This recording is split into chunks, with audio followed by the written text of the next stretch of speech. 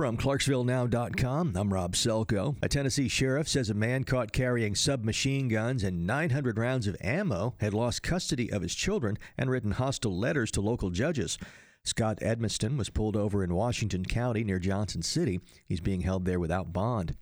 Clarksville police are trying to identify a man who broke into 2 cars at Dunbar Cave State Park and stole debit and credit cards. This was Monday in the middle of the day. Before one of the victims could cancel her card, a charge of more than $500 had already occurred. There will be another closure on I-24 starting Friday. This is for road work near downtown Nashville. Traffic will be diverted, so if you have any plans there this weekend, give yourself some extra drive time.